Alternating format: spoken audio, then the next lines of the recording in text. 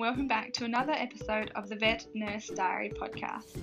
This will be the last episode of this podcast series. Thank you so much for listening. Today I'll be discussing a surgical case of a femoral head and neck oscteotomy I was involved in this week, some of the night nurse roles I've been doing, and an interesting job change I've got coming up, and a little bit at the end about the best and worst things you could do as a vet nurse working in a hospital. Thanks.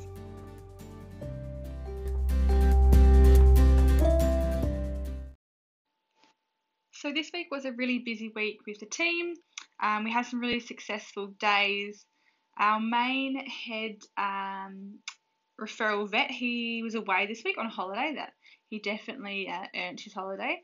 So some of the other surgeons had a busier week dealing with his cases. I was with one of the soft tissue vets who's doing who did a couple more of the orthopedic surgeries. We had a really successful day Thursday because we had 4 different anaesthetics to do, 2 CTs that were CTs done for ongoing lameness of 2 dogs, and those CT took probably only half an hour of anaesthetic time, a lot of prepping beforehand and organising all their drugs, but we were able to do those CTs quite quickly, and it showed that there was no surgery needed that day, which was lucky because that would have been a really busy day if we had to go to surgery with those. So those CT reports were to be sent off, which we do for all of our CTs. Sometimes we know straight away what needs to be done, but they usually do send them off for another imaging specialist to look at to classify what's actually going on. Then we did our lap spay that I said in the other podcast we've been doing more of, and I like lap spays. They're sort of, you know exactly you're doing. The team's already organised. We had our kennel assistant, our KA, who got the theatres all prepped. We needed both prepped that day. That myself and the vet used both, so it was good to have them prepped before we even finish our CTs, so we can just make sure our animals are pre-medded before we finish our CTs. So they've had their 15 minutes up to half an hour of letting those pre-med drugs take effect, and to make them sleepier, in short. For them, the induction should be smoother. So the lap spay went really well. It was of a larger dog, and it recovered really quickly as well. I think it was home within 2.5 hours after the surgery time because it was up, normal TPR. And luckily my inpatient nurse, every time I finished the anaesthetic, I could hand over to the nurse, who then was watching my recovering patients. I do keep my patients at quite a low isoflurane level, and I find that a lot of my patients do wake up quite quickly, and I can be quite sort of stern when I'm waking the animals up, trying to get them into a sternal position and making sure they are swallowing quite well before extubating. And it's funny, one of the differences over here, I think, I'm not sure if it's just from the 2 practices or 3 practices I've worked at, or mainly 2 practices, and I did a couple of other days at another one, that some of the nurses here don't, like I was always taught to extubate when the patient is pretty much licking their nose or really swallowing a lot, whereas some nurses over here just wait for them just to look like they're having a swallow, like from their throat, instead of like moving their tongue or lifting their head. So I wait longer, different with brachycephalic cats and dogs, but generally that's the main difference that I have seen. They do extubate earlier over here, and I think they are taught to do that as well, but that's perfectly fine as long as you've got someone watching the patient, which we have a really good amount of staff at the moment, that there's always a hospital nurse or an inpatient nurse watching the animals as well. So they all recovered really well. So then we had, finally I got to help with a femoral head and neck oscteotomy. So it's when the surgeon removes the femoral head of and the bit of the neck of the femur. So the bit that pretty much sits in your hip socket, that gets removed, the bone. So we've had about 5 of these procedures in the last 3 weeks, which is really odd. A couple of cats and a couple of dogs. This one was of a small, it was a sprocker. So a small dog, I think he was about 15 kilos. And it needed to have this surgery because it was having hip luxation, so hip dislocation pretty much, when running and playing. So it was really, really interesting to see, and it wasn't actually as complicated as I thought it would be. The surgeon used specific types of equipment and a specific type of saw that I hadn't seen being used before. So that was really cool. And I just got to do the anaesthetic monitoring.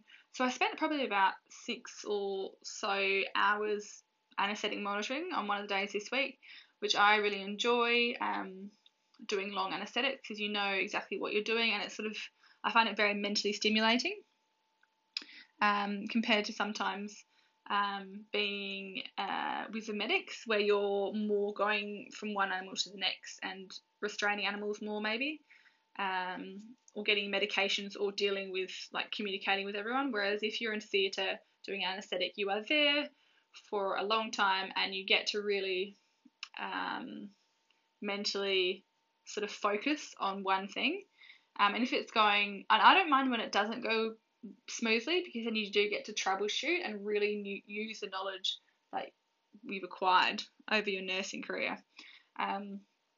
So yes, we do have a bit of an issue with one of the multi-parameter machines in one of our theatres that's not giving the right, the blood pressure cuffs are not inflating well or not reading well, we're not sure. So we do need to get that looked at, because it just makes it a bit of a nightmare having to take manual systolic blood pressures, because you'll have to have a Doppler in there. And I do use Dopplers quite regularly over here now. Back in Australia, we sort of weren't using them as much because we had PET maps as well. And I really trust the multi-parameters that we used. We only have a couple of multi-parameters in theatre. We don't have any, well, we have one that's an emergency one, but we regularly use Dopplers, like systolic Dopplers, for manual blood pressures, even on our inpatients. So I have gotten a lot more used to reading them, and it's quite simple now. I think that's one thing I'll take back to Australia, is taking manual systolic blood pressures. Although there's always that human error factor as well if you're trying to listen to the heart rate, the pulse. So there's positive and negative associated with that, but it was just really annoying in theatre having to troubleshoot just for something so simple as that it should just work. But yeah, we also use local block as well. Was it bupivacaine I think we used, to help with the pain associated with removing that part of the bone. Really interestingly, my vet was explaining to me that, because I thought it would have to have, it would always impact the dog's life, it being a young dog, I was really worried about that, but she said that it should actually heal and form, cartilage and muscle, and that space should be filled up, and it shouldn't have any issues with function after the proper, she said, 12 weeks rest. But it is good to get those animals up and moving quickly as well, because they need to grow the muscle in that area and heal, which I was really interested by. It would be different if it was a hip replacement, which is another option for those dislocations or luxations. As she was explaining, they're far more expensive, and the patient, the animal, the dog, would have to be rested a lot longer. They're really, really expensive as well. I'm not sure if I would opt for it for my own animal, just if they're so expensive, and they can have a lot of complications with healing as well, because you're putting an implant in there. But I suppose it would just be case dependent as well. I'm not sure if any of my family dogs back home would tolerate cage rest very well, all being sort of high activity farm dogs. But it's just interesting to think with these sort of procedures what you would do with your own animal as well. Because I do see a lot of cases at work that I think, I don't know if I would do that. Luckily, these owners, the femoral head and neck oscteotomy isn't too expensive, and they have insurance, so it was a really good option for them. Especially being on a young dog, it was definitely really good to be a part of, and the dog recovered really well, and I really enjoyed being in theatre. We also had a really busy day Friday, which was quite funny because after the night shifts I had the week before, I had another one at the start of the week, and it went really well, having a lot of inpatients, and I found it really enjoyable. So it was funny being this week having 1 day on nights and then 3 on days again, and by the end of the week I was really, really tired. And because I did the 2 nights over the 2 weeks, I've actually accumulated, so it's 6 hours of overtime for each night if the night lands on a day that you're meant to have off. So I had acquired 12 hours of overtime. So I got paid extra, but also the overtime is when you can take back from your usual hours you work, so you can leave early pretty much and get paid the same. So in total from other days as well, I have 17 hours that I've got to use up now, which isn't the most. I've got other colleagues that have accumulated a lot more, but I do try and keep it below this sort of level. So I said on the Friday that I was going to leave, or try to leave, 2 hours early, which just completely jinxed it because we got so busy. I was actually on with the First Opinions team, or the general practice team, same building but just a different department, and I was on with the cats. So I really enjoyed my day actually up there. Most of the cats are really lovely, and they were sort of ongoing patients that I had dealt with on my night shifts, or I had done the anaesthetics for that week as well. So it's really good to follow them through and sort of get to meet them when they're feeling a lot better. And only one cat was a bit difficult, so I only got scratched once, which is a funny thing to think of, but I think that was a really positive day because this cat we handled really slowly and really politely, but he just gave one whop to my arm, and we thought, okay, we need a little bit of chemical restraint, which is what they sort of say in the textbooks when we give drugs to help reduce, the aggressive behaviour. So we've been using a lot more gabapentin tablets, oral tablets, in practice, and they've been working really well. He had, I won't say exactly what he had, but he did have some sedation, and it really helped him sort of relax, and we were able to do ultrasound and other stuff with him and bloods without him getting sassy at all. So that was a really good case to manage because the vet did well to admit him in the morning, so we had the whole morning to after lunch to be able to take it really slowly with him. So yeah, I really enjoyed the day on with cats, but it just got really busy in the afternoon on the referral team. So I sort of went back on with the referrals to help them because we were in theatre with I think it was a BOA surgery. So that was taking longer than expected to recover as well, because with BOA surgery, so that's doing airway surgery on usually brachycephalic dogs. We see them all the time. It's not uncommon to have Frenchies and pugs that will need BOA surgery in their life. And I've done a couple of anaesthetic monitorings with them. You usually have to sit with them for a lot longer, because really surprisingly, when these brachycephalic dogs, so they're the ones with the short noses, it means that pretty much their whole airway system is compressed. So really interesting, when they have their ET tube in, when they're intubated, they wake up from their anaesthetic and they don't mind the ET tube being in there at all, because it's keeping their airways completely open, and they will sit there, they'll look up at you, they sometimes even put their head up, but they'll look up at you and they'll just sit there because they can breathe better than what they breathe without it in. So it's sometimes a bit annoying, but you do have to wait with them for quite a while. Especially after surgery, they can be quite inflamed in those areas, so they can be more irritated, and it's just, yeah, so that sort of slowed the team down a little bit with that one, and they had to go into an X-flap as well, so we're a little bit short-staffed. Oh, and we also had to do, this was at 4 o'clock on a Friday, we were going to do an MRI on a beagle. Oh, I love beagles so much, and this beagle was so sweet. That they think it had neurological deficit that they think was meningitis, so an infection along the spinal cord, and they can present with a variety of different sort of measurements as well, because it was pyrexic, it had a really high temperature as well, which shows infection. It had blood changes as well.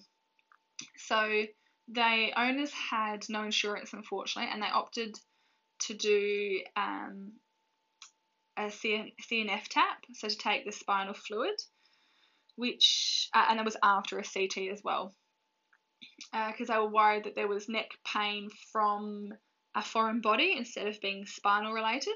And when the vet intubated, we did notice there was a slight wound on the back of the throat that could have been a bone, so that's maybe why the dog was painful on its neck.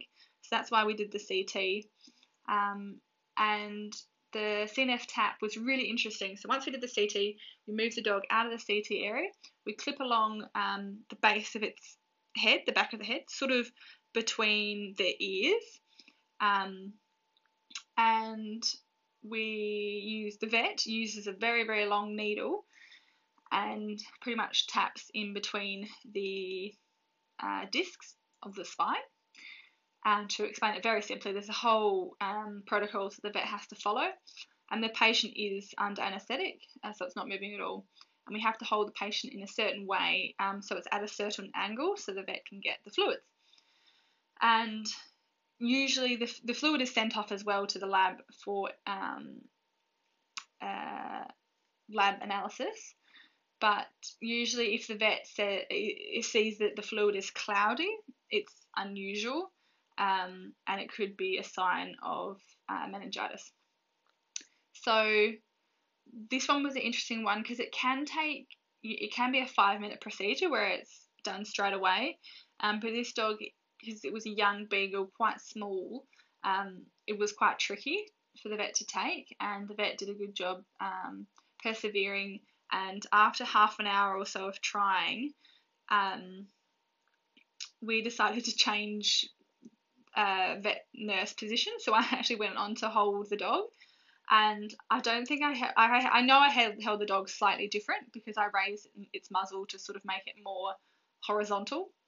But like it was literally nothing different, and the vet was able to take the fluid straight away. So I think it was very fluky, and it was really good of my colleague to be like, right, okay, we need to switch it up. We need to do something different because it's not working.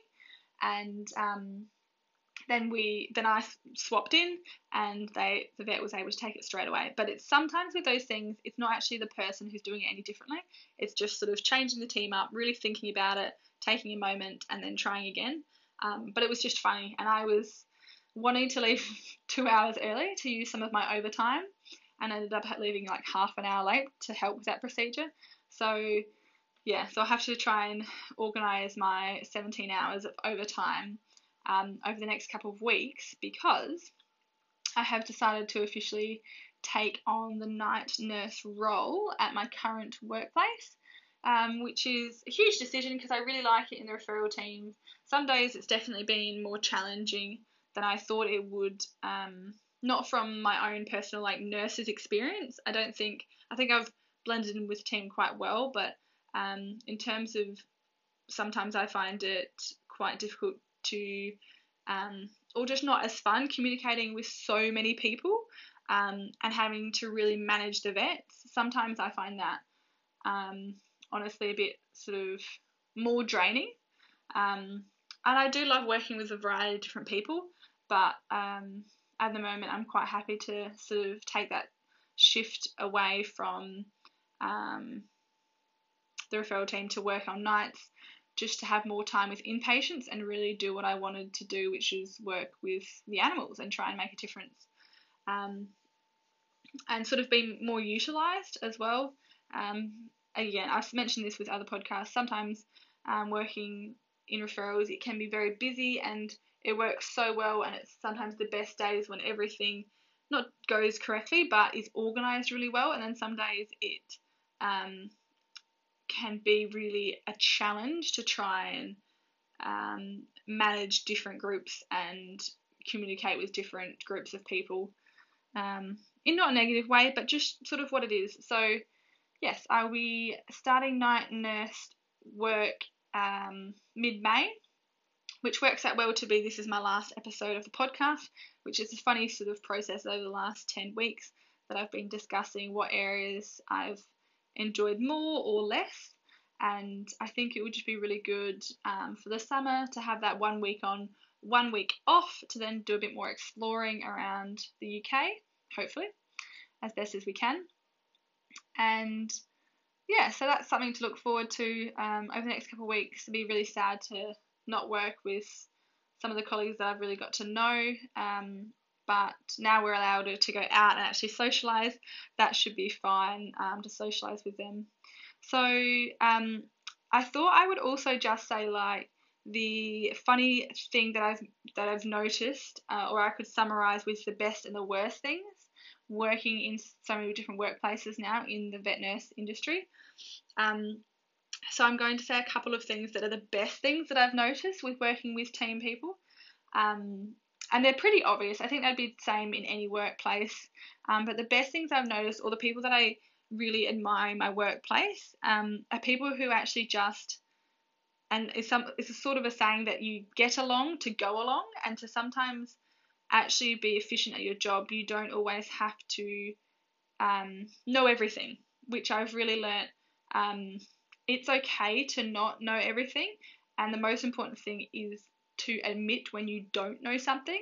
I think sometimes, especially in the vet nurse industry, that there's this bravado of, oh yes, I'm great at doing this, or I can do this, but then if it comes down to it, if you can't do something, it's best just to admit it straight away, or if it's just not working, to admit that, okay, I just need to change, because you might just be having an off day. I think they're some of the best things. And also, if there's nothing to do, there's always something to do. Like, there's always cleaning to do, there's always restocking. I think some colleagues that I've worked with previously, especially when you get to a certain level of nursing or a certain time that you've been nursing for, they assume that the cleaning jobs or the restocking jobs are for junior nurses or student nurses or KAs, but it's quite easy to help kennel hands or student nurses by just cleaning, or by restocking, or by changing the sharp tubs. Like, it's so easy to try and help their day instead of just really thinking you're above people. So I think they're the best things that I've seen from other colleagues, especially really quite senior nurses as well, the ones who get down and just clean, or admit when they can't do something, or understand that if you can't do something, they will come and help. Especially with me, I have not enjoyed having to set up anything to do with ophthalmology. I haven't really I haven't had that many surgeries, so I don't usually remember what is needed each time, and I usually just have to use the sort of cheat sheet charts that we have. Or if I have a colleague who loves ophthalmology or who knows the exact equipment, they often realise that it takes me a lot longer, so they'll just, offer to do it with me.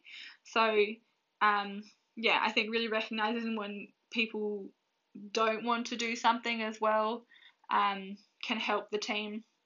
And really, ophthalmology is the only sort of area that I've sort of not really sort of clicked with. But yeah, they're just some of the things. The worst things, and they're not the worst things. It's not like if nurses do this, I don't, respect them as nurses, but it's just something, or vets. It's something that I find a little bit annoying, to be honest. And it's when you're handling an animal, especially, I think generally people are really quiet and gentle with cats.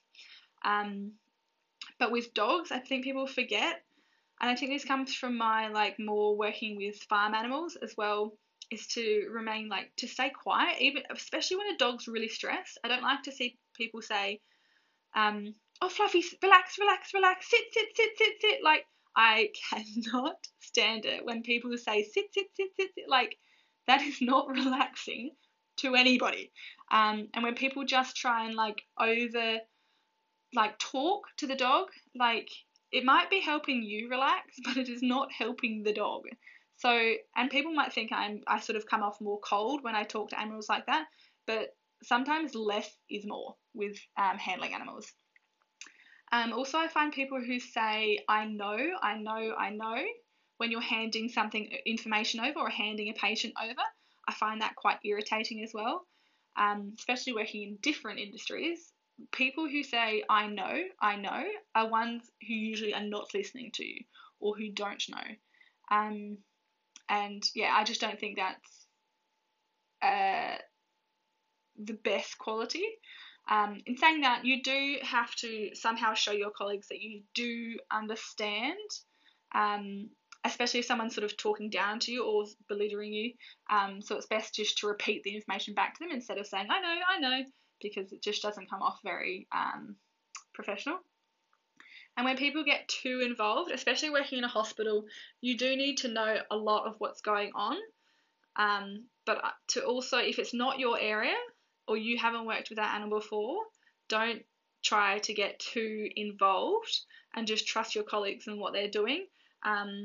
Especially when I go ask other colleagues about an animal and somebody else pipes in, it can be quite annoying because you just need the information that you need instead of giving them the whole life story because they think they've worked with the animal more.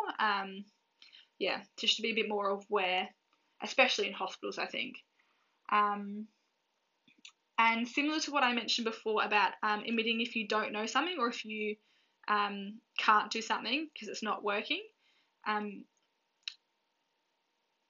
So when some nurses or vets don't give up, like when they can't admit that they're not getting the bloods or they're not able to put the IV in or they're not handling the cat or dog correctly, that's one of the worst qualities. I don't think it happens too much, but you can sort of see, and I do pick the people I sort of ask, do you want me to hold the animal or do you want me to try it? But usually I think after 2 or so goes, especially with IVs or bloods, a lot of my colleagues are quite like happy to put their hand up because it doesn't mean you're not as good, it just means you're having either an off day or you're not seeing it the same way as somebody else, especially when if you're watching someone do it, you can often see what they're not doing wrong, but what's not working. Also, the worst thing actually is, especially I've seen it with senior nurses saying it to student nurses or junior nurses, is to like putting down people for saying that looks awkward or, oh, that's not how I would do it, or there's a little bit too much judgment, I think, sometimes between senior nurses and junior nurses. And the only way I sort of see it is if it comes off as they're putting you down, they just might not realise that, or they might have their own insecurities. So there's a lot, it's surprising how much human psychology goes on in working in teams and in groups of people. I wouldn't want to say just because we are a heavily female-dominated industry, but it's a little bit like that sometimes. So it's a lot of different personalities going into different groups, and I think that's what I'll miss the most about going on tonight, is missing out on all these little quirks and sort of trying to get along with everyone, and those really busy days where it really makes a huge difference if you get along with everyone, because it can be quite difficult when it really gets busy and dealing with everyone.